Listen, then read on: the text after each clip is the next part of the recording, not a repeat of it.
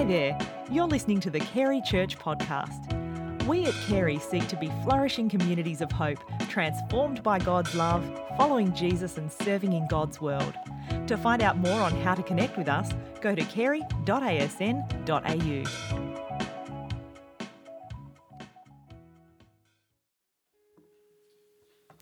Amen.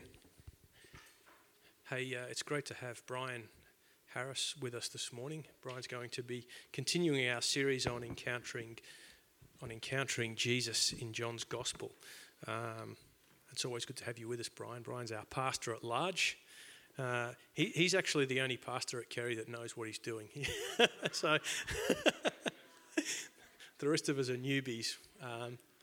But it's great to have you with us, Brian. Our Bible reading this morning is taken from John chapter 5, verses 1 to 18. John chapter 5, verses 1 to 18.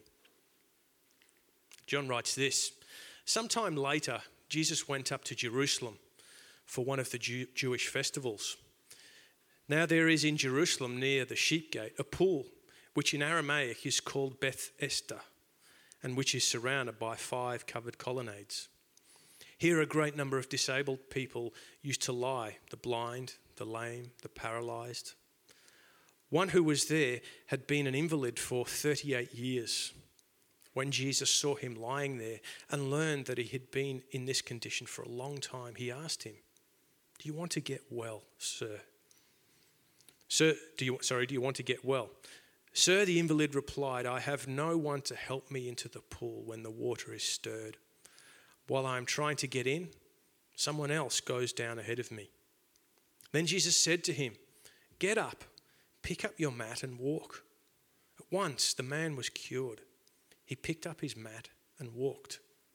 The day on which this took place was a Sabbath, and so the Jewish leaders said to the man who had been healed, 'It is the Sabbath. The law forbids you to carry your mat.'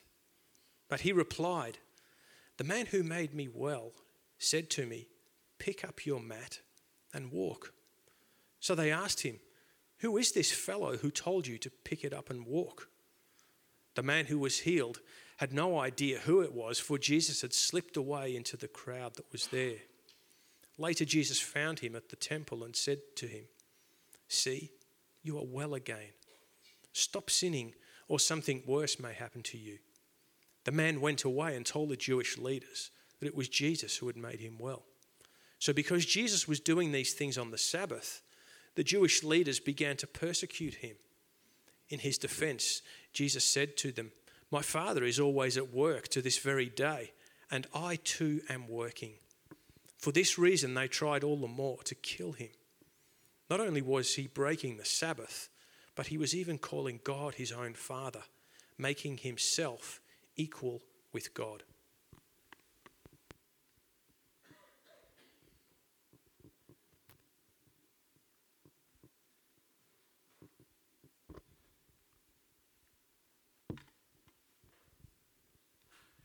Well, thanks, Mark, and very nice to be with you today. And I imagine I can see that you're asking 2 questions. So question number 1, so why is he wearing shorts when he's preaching?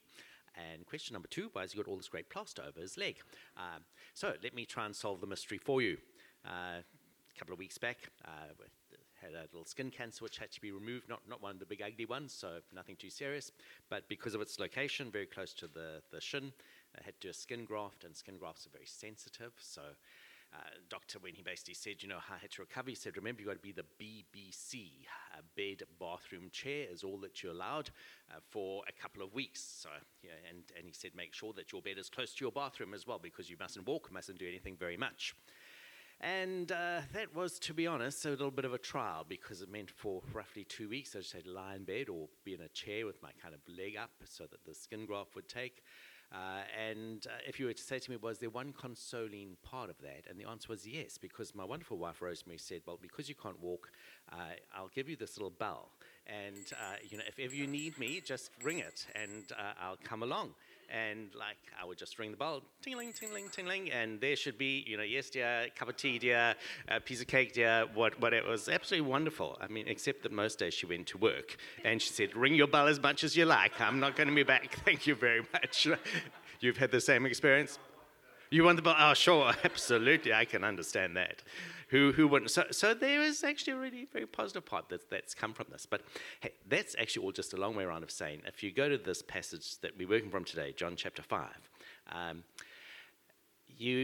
whenever I've preached from it before, I've kind of picked up on this strange question that Jesus asked to this man. So here's a man, 38 years, he's been lame, paralyzed, longing for a miracle of sort, but it's never actually happened. And Jesus goes and asks this really strange question, do you want to be made well? And you say, well, I mean, seriously stupid question. I mean, of course he wants to be made well. Who wouldn't want to be made well after 38 years? No, actually, that's the point. After 38 years of kind of being able to just ring your bell, have everyone kind of running around you, everyone feeling sorry for you, everyone doing everything for you, this man was going to face some pretty significant changes. And so usually when I preach from this passage, I've said, we often say that we want some things, but do we really want them? Think about the change that it actually means for us. And are we willing for Jesus to make us well again? Because if Jesus makes us well again, then we've got to stop kind of relying on everyone else. And we've got to say, you've given me the freedom that I actually need, Jesus. Now, I think that that's a very valid way to read this passage. But I'm wanting today to look at it from just a slightly different perspective. And the perspective of the way in which God brings order and chaos into our life. And this little dance that you find in Scripture between order and chaos. Order and chaos. What do I mean? Right through Scripture, you find a fine interacting line between order and chaos. When there's too much order, it's like God tips us into chaos. When there's too much chaos, God brings order out of it. And you see it right in the opening chapter of the Bible.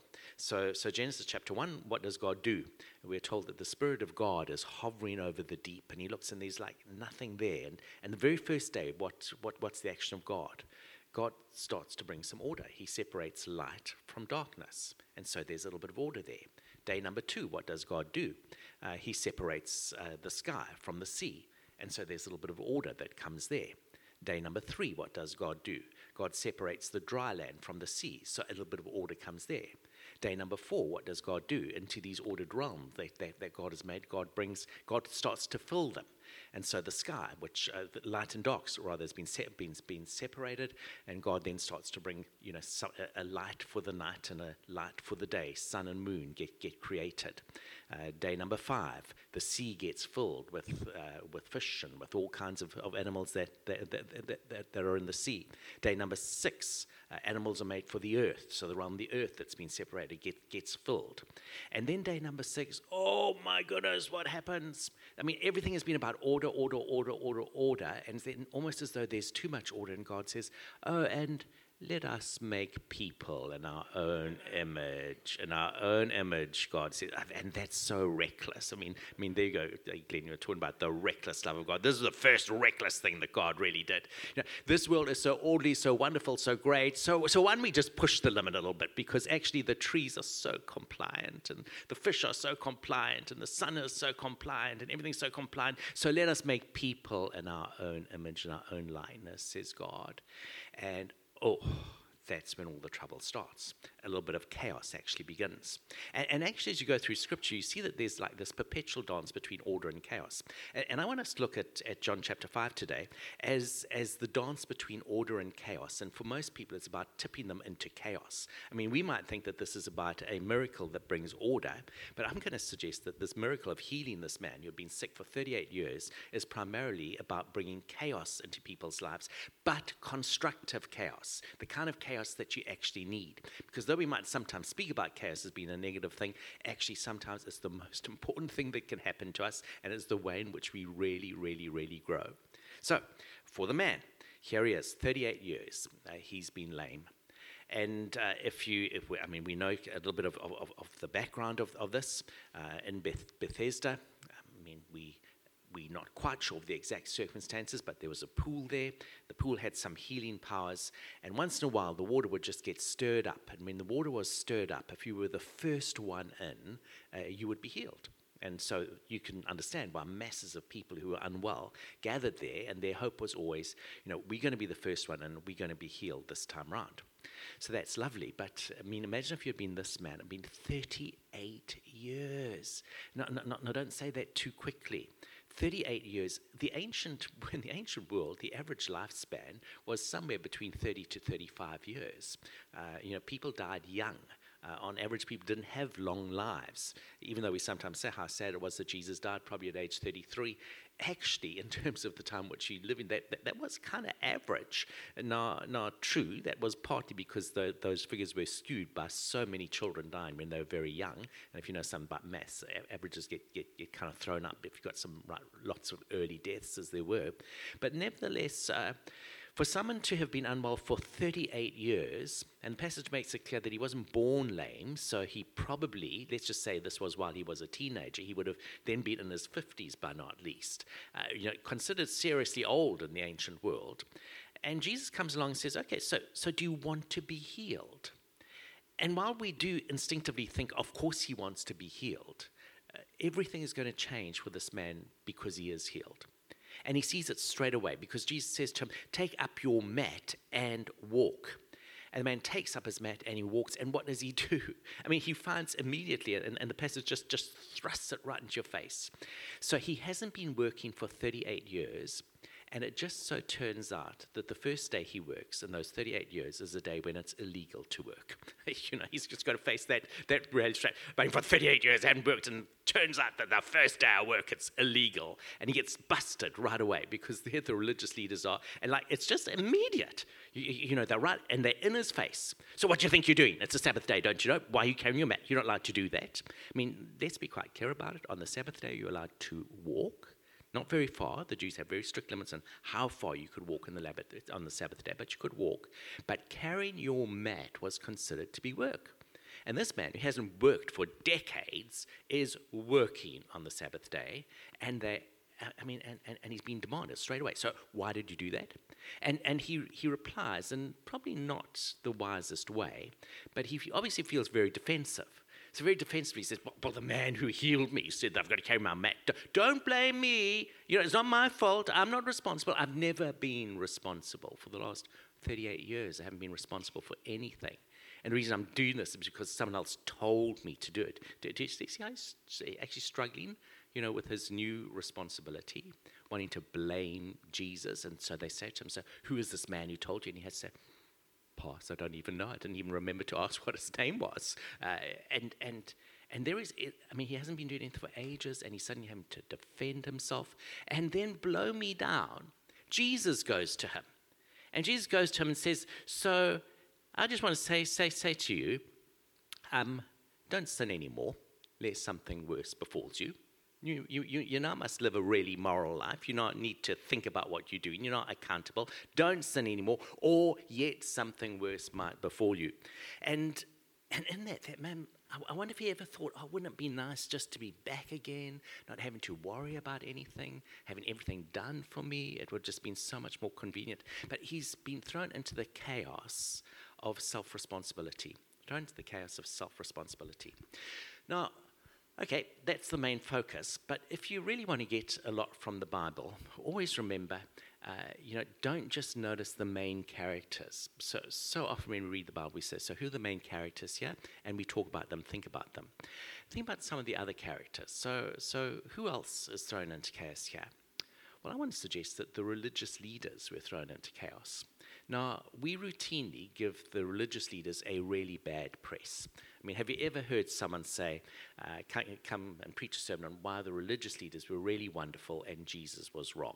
Have you ever heard a sermon like that? Okay, you're about to. So, here we go. I'm going to pretend that I'm a religious leader, and I want to tell you the case for the Jewish religious leaders. You all think that Jesus was just wonderful. You look at a miracle like this and you think, how nice, and you think that I was terrible. Because I had to go to this man and say, what do you think you're doing? It's a Sabbath day. You're not allowed to work in the Sabbath day. That's seriously wrong. But you think that because you've forgotten that we were under Roman rule at that time. And the thing that we religious leaders did for our people, and we did view them as our people, and we felt a real sense of responsibility for them.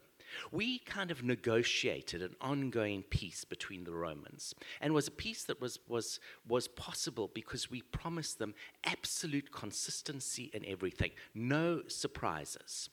And we said, us Jews never surprise you because we have a law and we can tell you what the law is and people keep to it completely. And so things like, I know you think that things like the Sabbath law are a bit of a joke, but for us, they're like the backbone of our life. It meant that we could go to the Romans and we could say, listen, you will never have this happen to you. You will never have that happen to you. You will find on a Sabbath day that these things will never take place. You can know in advance there will be no surprises for you. And with that, the Romans were actually reasonably settled. And you know what? We were even allowed, as Jews, we were allowed to say, everywhere else in the empire, they had to say, Caesar is Lord. But we managed to negotiate that we didn't have to say that blasphemy because we were allowed to just say only Yahweh is Lord. And they accepted that because us religious leaders, who you all think are so terrible, we're very wise and we negotiated really well for our people. So when you kind of say to me, so why weren't you happy that this man was healed? What I say is, of course I was happy he was healed. I was just very unhappy about the way in which it was done. Because you answer me these 4 little questions. So, when was this man healed? Now, you're probably going to say on the Sabbath day, but first of all, notice that that's not the key answer. The first thing to notice is this man was healed on a Jewish religious festival. That's what the passage says. Just look. Verse, sometime later, Jesus went up to Jerusalem for one of the Jewish festivals. Jesus went up to Jerusalem for one of the Jewish festivals. Thank you. He was joined with tens of thousands of other people who went up to Jerusalem for one of the Jewish festivals. Do you know that Jerusalem used to swell in population size 25 times during those festivals? Usually it was just a quiet little place of about 25,000 people. Came the festivals, it was like well over 500,000 people were there. I mean, there were people just bursting out everywhere. It was absolute chaos at the religious festivals. And so for us Jewish leaders, it was a time of great danger because the Roman soldiers would be looking and they would be everywhere and they'd want to see, is this a peaceful time? So when does this take place? It takes place during a Jewish religious festival. Number 2, what day of the week does it take place? The Sabbath. The Sabbath, okay.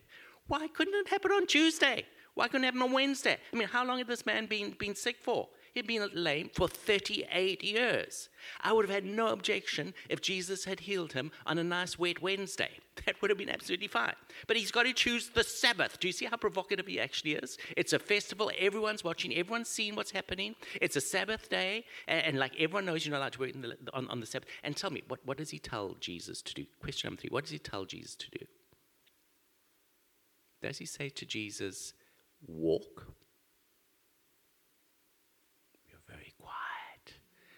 Yes, he does say to Jesus, walk, and that's not a problem. If he had just said to Jesus, walk, fine, because you actually are allowed to walk on the Sabbath day. What does he actually say to Jesus? Question number 4. Take up your mat and walk. Take up your mat. I beg your pardon. Why does the man have to pick up his mat? I mean, does he think us Jews are a bunch of thieves? I mean, the mat didn't have to be picked up. It could lie exactly where it was. You were not allowed to pick up your mat on a Sabbath day. It just had to lie there. And no one would have stolen it because the Jews are actually very honest people. And I mean, to steal it would be much worse than breaking the Sabbath. So he didn't have to pick up his mat. Jesus just had to say to him, walk. You're healed. It's okay. But he says, take up your mat and walk. And that's the challenge. And for us Jewish leaders, we knew that he was coming to us and he was saying to us, so there, you can take your Sabbath laws and that's what I think of them. And thank you for all the work that you have done in brokering this peace with the Romans. Now you will see that actually ordinary people just flaunt us Jewish leaders, pay no respect to us, and that we can't actually be trusted. Of course we had to act against Jesus. What do you think of that? Where does that lead you? Do you think they've got a case? I mean, did you watch the Harry and Meghan interview? And kind of like the royal one. Where were you? I probably shouldn't ask you this. This is kind of just been wrong. But how many of you were for the royal family, the crown? Oh, come on, be honest. Tell me, how many of you were for Harry and Meghan? You're so scared. There's not a right or wrong answer. It's just interesting, isn't it? I mean, you watch these things and you say, so whose side is it? Whose side am I on? And actually, you listen to this one. Now, I don't think that I'll give it to the religious leaders, but they've got a bit more of a case than you might actually think, don't they? And if you put yourself into their shoes, you realize, well, Jesus was just so annoying. I mean, he just wouldn't keep quiet, and he just did. Like, as I said, it would have been fine if it was just a wet Wednesday that he'd done it on, but it had to be religious festival, Sabbath, and he had to get him to pick up his mat as well. And all of that was just this provocation to the religious, or they would have said it's a provocation to the Romans. So what happens for them? Do you see how their world is thrown into chaos? And Jesus is basically saying to them, so you've got all the stability and you think that life is so ordered. And I come along and I say, but where are your deepest priorities? What actually matters the most? Is it about this law and keeping everything in order? Or is it about someone being deeply healed and about everything changing? And their ordered little existence suddenly is plunged into chaos and they have to think again. And incidentally, don't be too quick to decide, what they do. As I say, we always are very negative about the religious leaders, but let's remember that actually the New Testament tells us that many of the religious leaders and the Pharisees were actually converted in the end. So some of them get converted, some of them don't. Some of them decide Jesus is right, some of them don't. These particular Pharisees who came and challenged Jesus, who knows where they ultimately landed up? Who knows? The man's life is thrown into chaos. The religious leader's life is thrown into chaos. Hey, what about this third category of people who are there? Did you spot them? As you actually go into the passage, just have a look at it. Sometime later, Jesus went up to Jerusalem for one of the Jewish festivals. Now there's in Jerusalem, near the sheep gate, a pool which in Aramaic is called Bethesda, and which is surrounded by 5 covered colonnades. Here a great number of disabled people used to lie: the blind, the lame, the paralyzed. So, here's my question. You are one of the blind, you're one of the lame, you're one of the paralyzed, and Jesus comes and he's walking through and he chooses one person. And it's not you. And it's not you. So where does that leave you? If you're one of the blind, the lame, the paralyzed, and Jesus, the Messiah who loves everyone, comes and he chooses this man, but ignores you. How do you feel about that? I mean, it's one of the real questions in Scripture, isn't it? Why does God pick particular people and others just have to carry on in their circumstances? And maybe sometimes you've felt some of the pain of that. You might have heard, maybe you needed a miracle in some way. Maybe you needed to be healed, and you know that other people have been healed and it wasn't you. Maybe you've had a marriage that's been extraordinarily difficult, and you have just prayed and prayed, and you've seen other people's marriages have been healed, but it wasn't yours. Maybe you needed a job and you pray and you pray and you pray for it, and other people get jobs and it's not you. And how does that leave you? Where does that leave you? I mean, how did it leave these people? Jesus comes, does this miracle. They wanted one as well, but Jesus doesn't choose them. And it really is a very, very, very complex question, isn't it? I mean, it's you find again in Scripture in Acts chapter 12. Do you remember Acts chapter 12? It's this extraordinary account where Peter's in prison. He's probably going to be executed the next day, and God does this extraordinary miracle and saves him and rescues him from prison. But if you read Acts chapter 12, verse 1, we are told that that James has just been executed and beheaded by the sword. And you say, so James is beheaded and Peter is rescued. Why Peter, not James? Pass. Don't know. One of the most poignant days in the years in which I've been pastoring, my very first church where I pastored, Stellenbosch Baptist Church, we used to have a nighttime service. It was Stellenbosch, a university town, and was largely filled with students at night. We had a very informal service. I would sing a little bit, I'd talk a little bit, but people would also just share what God had been doing for them. And in that kind of relaxed setting, people were very open, very honest about struggles, hopes, joys, and the rest of it. So one Sunday, one of the students there, Justine, she comes into the nighttime service. She actually arrives late, so she hasn't heard what's been going on in the service up until then, but we've just started our open sharing time. And as we begin it, Justine jumps up straight away and she said, I just want to thank God for rescuing my mom. And she tells this extraordinary true story that just happened earlier on that day. Her mom had been driving, and as she was driving along, there was this kind of truck, and it had some poles in it. And for some reason, somehow, one of the poles just broke loose and kind of like shot out almost like a spear. and smashed through her windscreen, just so narrowly missing her. But she lost complete control of the car as this this pole just comes flying through her front window. Car went skidding everywhere and then just came to a halt. And apparently as her mom stepped out, she kind of looked and her car was literally like about that far from quite a steep cliff. It had just gone just that little bit further, it would have been all over. And then she actually looked at the skid marks, and there was this huge power pole that was there. And again, as you looked at the skid marks through, she had just missed that pole by just the smallest part that you could possibly imagine. And Justine said, she just wanted to thank God because it's been so extraordinarily close. But in actual fact, other than being shaken, her mom was completely fine.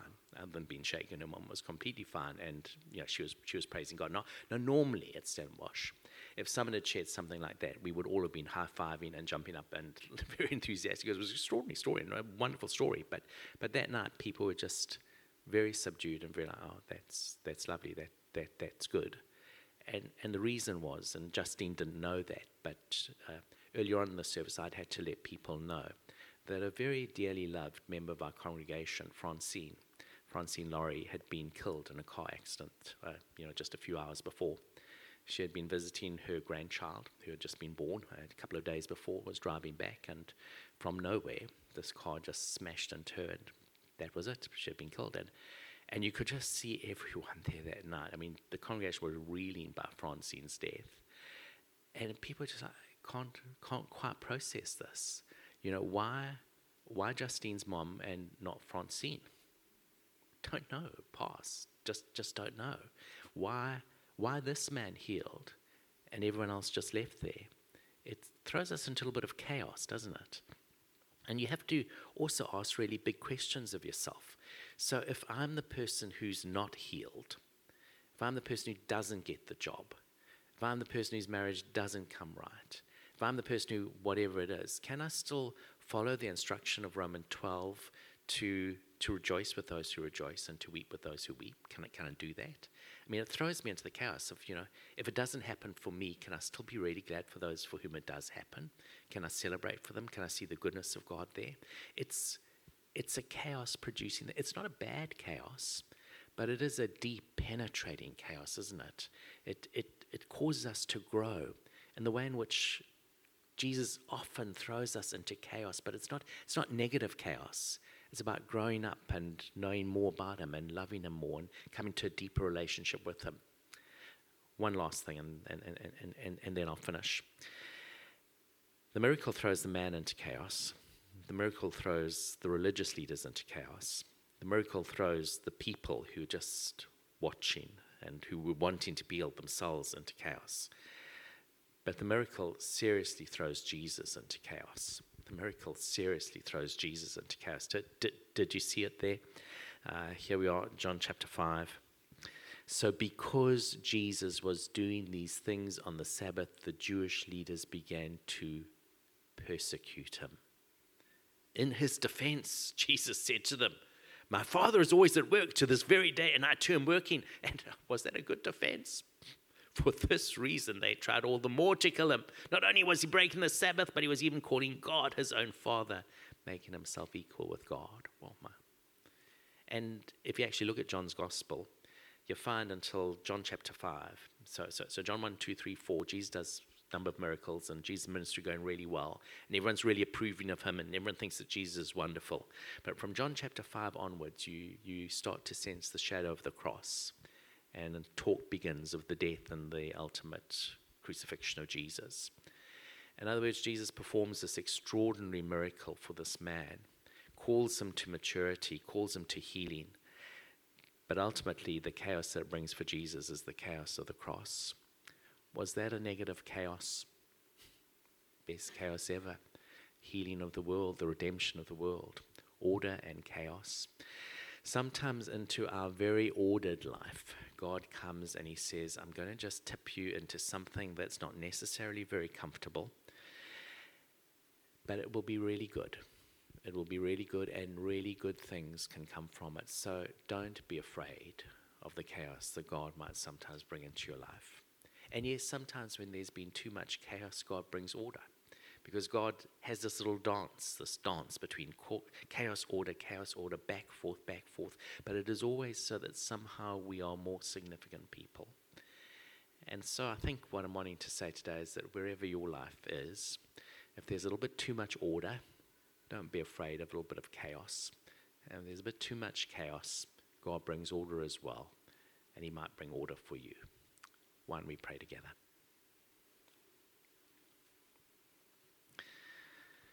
Lord Jesus, thank you that ultimately you know what you're doing. Sometimes we're confused. Sometimes we're not even that confident. But thank you that you are Lord of the universe and that we can trust you.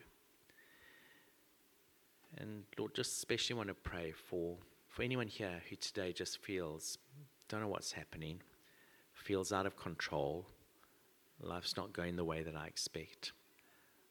Lord, won't you just reassure them that in their chaos, you are working.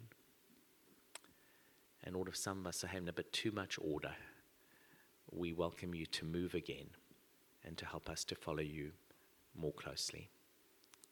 Amen.